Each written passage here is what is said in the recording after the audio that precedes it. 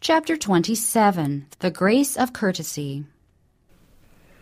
Those who work for Christ are to be pure, upright, and trustworthy, and they are also to be tender-hearted, compassionate, and courteous. There is a charm in the intercourse of those who are truly courteous. Kind words, pleasant looks, a courteous demeanor are of inestimable value. Uncourteous Christians, by their neglect of others, show that they are not in union with Christ.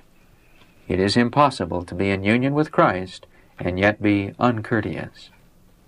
What Christ was in his life on this earth, that every Christian should be.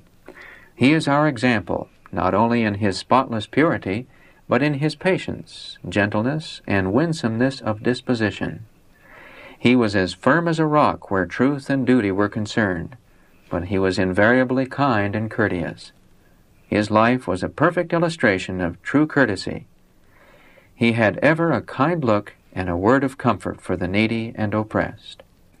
His presence brought a purer atmosphere into the home, and his life was as leaven working amid the elements of society. Harmless and undefiled, he walked among the thoughtless, the rude, the uncourteous, amid the unjust publicans, the unrighteous Samaritans, the heathen soldiers, the rough peasants, and the mixed multitude. He spoke a word of sympathy here and a word there as he saw men weary and compelled to bear heavy burdens. He shared their burdens and repeated to them the lessons he had learned from the nature of love, the kindness and the goodness of God. He sought to inspire with hope the most rough and unpromising, setting before them the assurance that they might become blameless and harmless, attaining such a character as would make them manifest as children of God. In ministering to unbelievers, though he was a Jew, Christ mingled with the Samaritans, setting at naught the Pharisaic customs of his nation. In face of their prejudices, he accepted the hospitality of this despised people. He slept under their roofs, ate with them at their tables, partaking of the food prepared and served by their hands, and taught in their streets, and treated them with the utmost kindness and courtesy. Jesus sat as an honored guest at the table of the publicans, by his sympathy and social kindliness showing that he recognized the dignity of humanity, and men longed to become worthy of his confidence. Upon their thirsty souls his words fell with blessed life-giving power. New impulses were awakened, and the possibility of a new life opened to these outcasts of society. The love of Christ mellows the heart and smooths all roughness from the disposition. Let us learn from him how to combine a high sense of purity and integrity with sunniness of temperament. A kind, courteous Christian is the most powerful argument in favor of the gospel that can be produced. The conduct of some professing Christians is so lacking in kindness and courtesy that their good is evil spoken of. Their sincerity may not be doubted, their uprightness may not be questioned, but sincerity and uprightness will not atone for a lack of kindness and courtesy. Such ones need to realize that the plan of redemption is a plan of mercy, set in operation to soften whatever is hard and rugged in human nature. They need to cultivate that rare Christian courtesy which makes men kind and considerate to all. The Christian is to be sympathetic as well as true, pitiful and courteous as well as upright and honest. Men of the world study to be courteous, to make themselves as pleasing as possible. They study to render their address and manners such that they will have the greatest influence over those with whom they associate. They use their knowledge and abilities as skillfully as possible in order to gain this object. The children of this world are in their generation wiser than the children of light.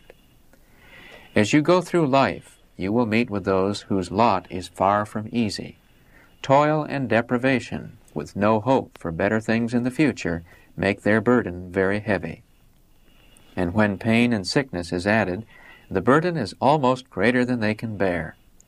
Careworn and oppressed, they know not where to turn for relief. When you meet with such ones, put your whole heart into the work of helping them. It is not God's purpose that His children shall shut themselves up to themselves. Remember that for them, as well as for you, Christ died. In your dealing with them, be pitiful and courteous. This will open the way for you to help them, to win their confidence, to inspire them with hope and courage. Christ's grace changes the whole man. The Apostle exhorts us, "As he which hath called you is holy, so be ye holy in all manner of conversation. Because it is written, Be ye holy, for I am holy."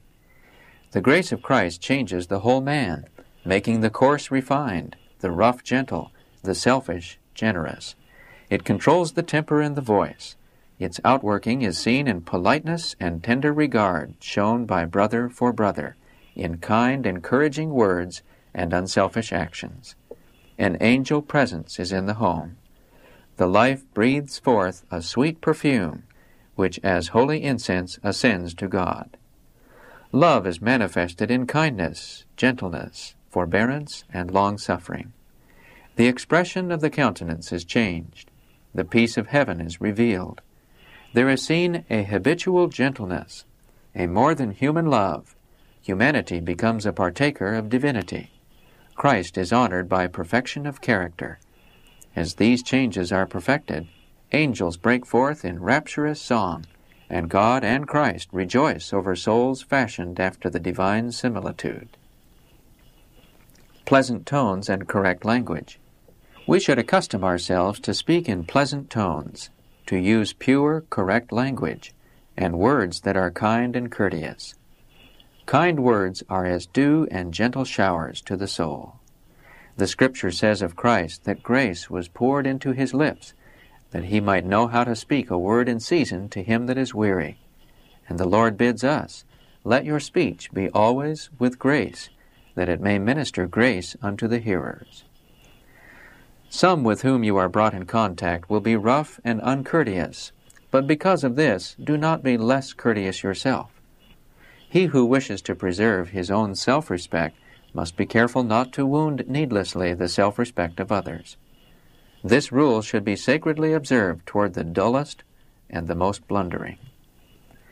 What God intends to do with these apparently unpromising ones you do not know. He has in the past accepted persons no more promising or attractive to do a great work for Him. His Spirit, moving upon the heart, has aroused every faculty to vigorous action. The Lord saw in those rough, unhewn stones precious material that would stand the test of storm and heat and pressure. God sees not as man sees. He does not judge from appearances, but He searches the heart and judges righteously. Let us be self-forgetful, ever on the watch to cheer others, to lighten their burdens by acts of tender kindness and deeds of unselfish love.